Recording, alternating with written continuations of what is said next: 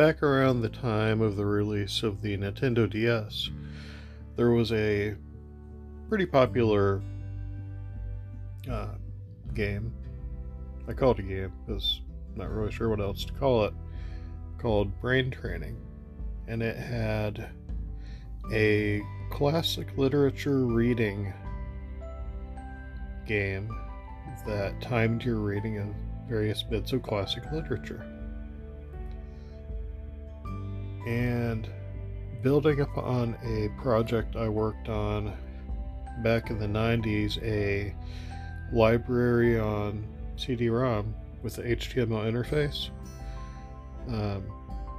I started looking for developers to work on a classic literature library for the Nintendo DS. I wasn't financially or commercially successful in doing this. I did gain quite a few contacts in the Nintendo DS development community and in the game PR community. But I did come up with a way to build a library for people to read books on the Nintendo DS using a program created by Moonlight, a homebrew developer based out of Japan. And their program was called Moonshell. This allowed basically a shell to view pictures, videos, read text, and so on and so forth. So I built a website based around this tool with specially formatted books to be read mobilely.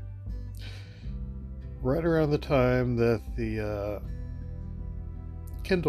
Amazon's Kindle first came out, and reading books on phones started to become popular. So I was I feel like I was pretty successful in at least helping people to read books on the Nintendo DS.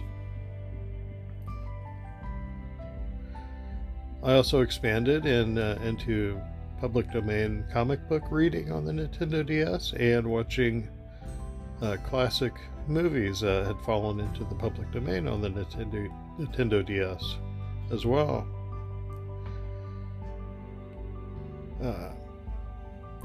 At the peak of its popularity, I had thousands of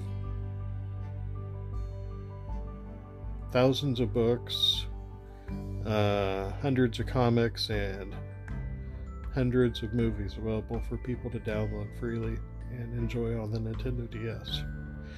And I pilfered the name Moonshell and named my whole initiative to bring books to the Nintendo DS Moon Books, or the Moon Books Project, which is the origin of the name Moon Books Entertainment and Moon Books Publishing.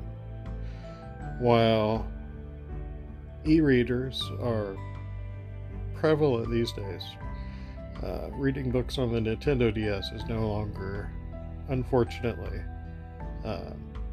something that people do. Therefore, the existence of the Moon Books Project is no longer needed. But I've evolved and expanded into actual book publishing, something that I never thought would be a possibility. I was contacted by a writer years back thinking Moon Books, or the Moon Books Project, was a book publishing company. After explaining that it wasn't, she was still interested in me learning publishing, teaching myself publishing, and publishing her books. And I was able to do that. She was very patient, and we got a couple of her books out.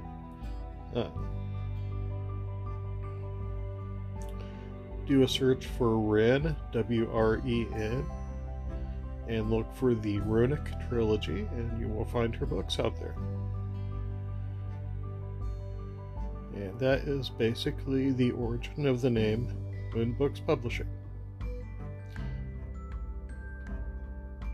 I'm looking for new ways to expand.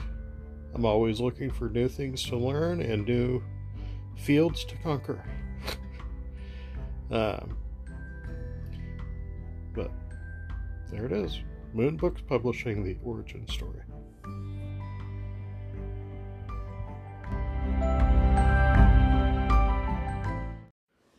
All right, we're at the end of the podcast.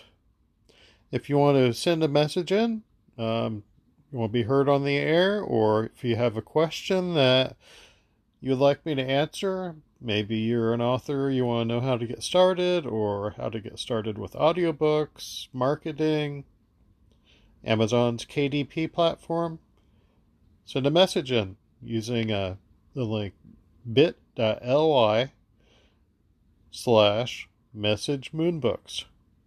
That's bit.ly/messagemoonbooks.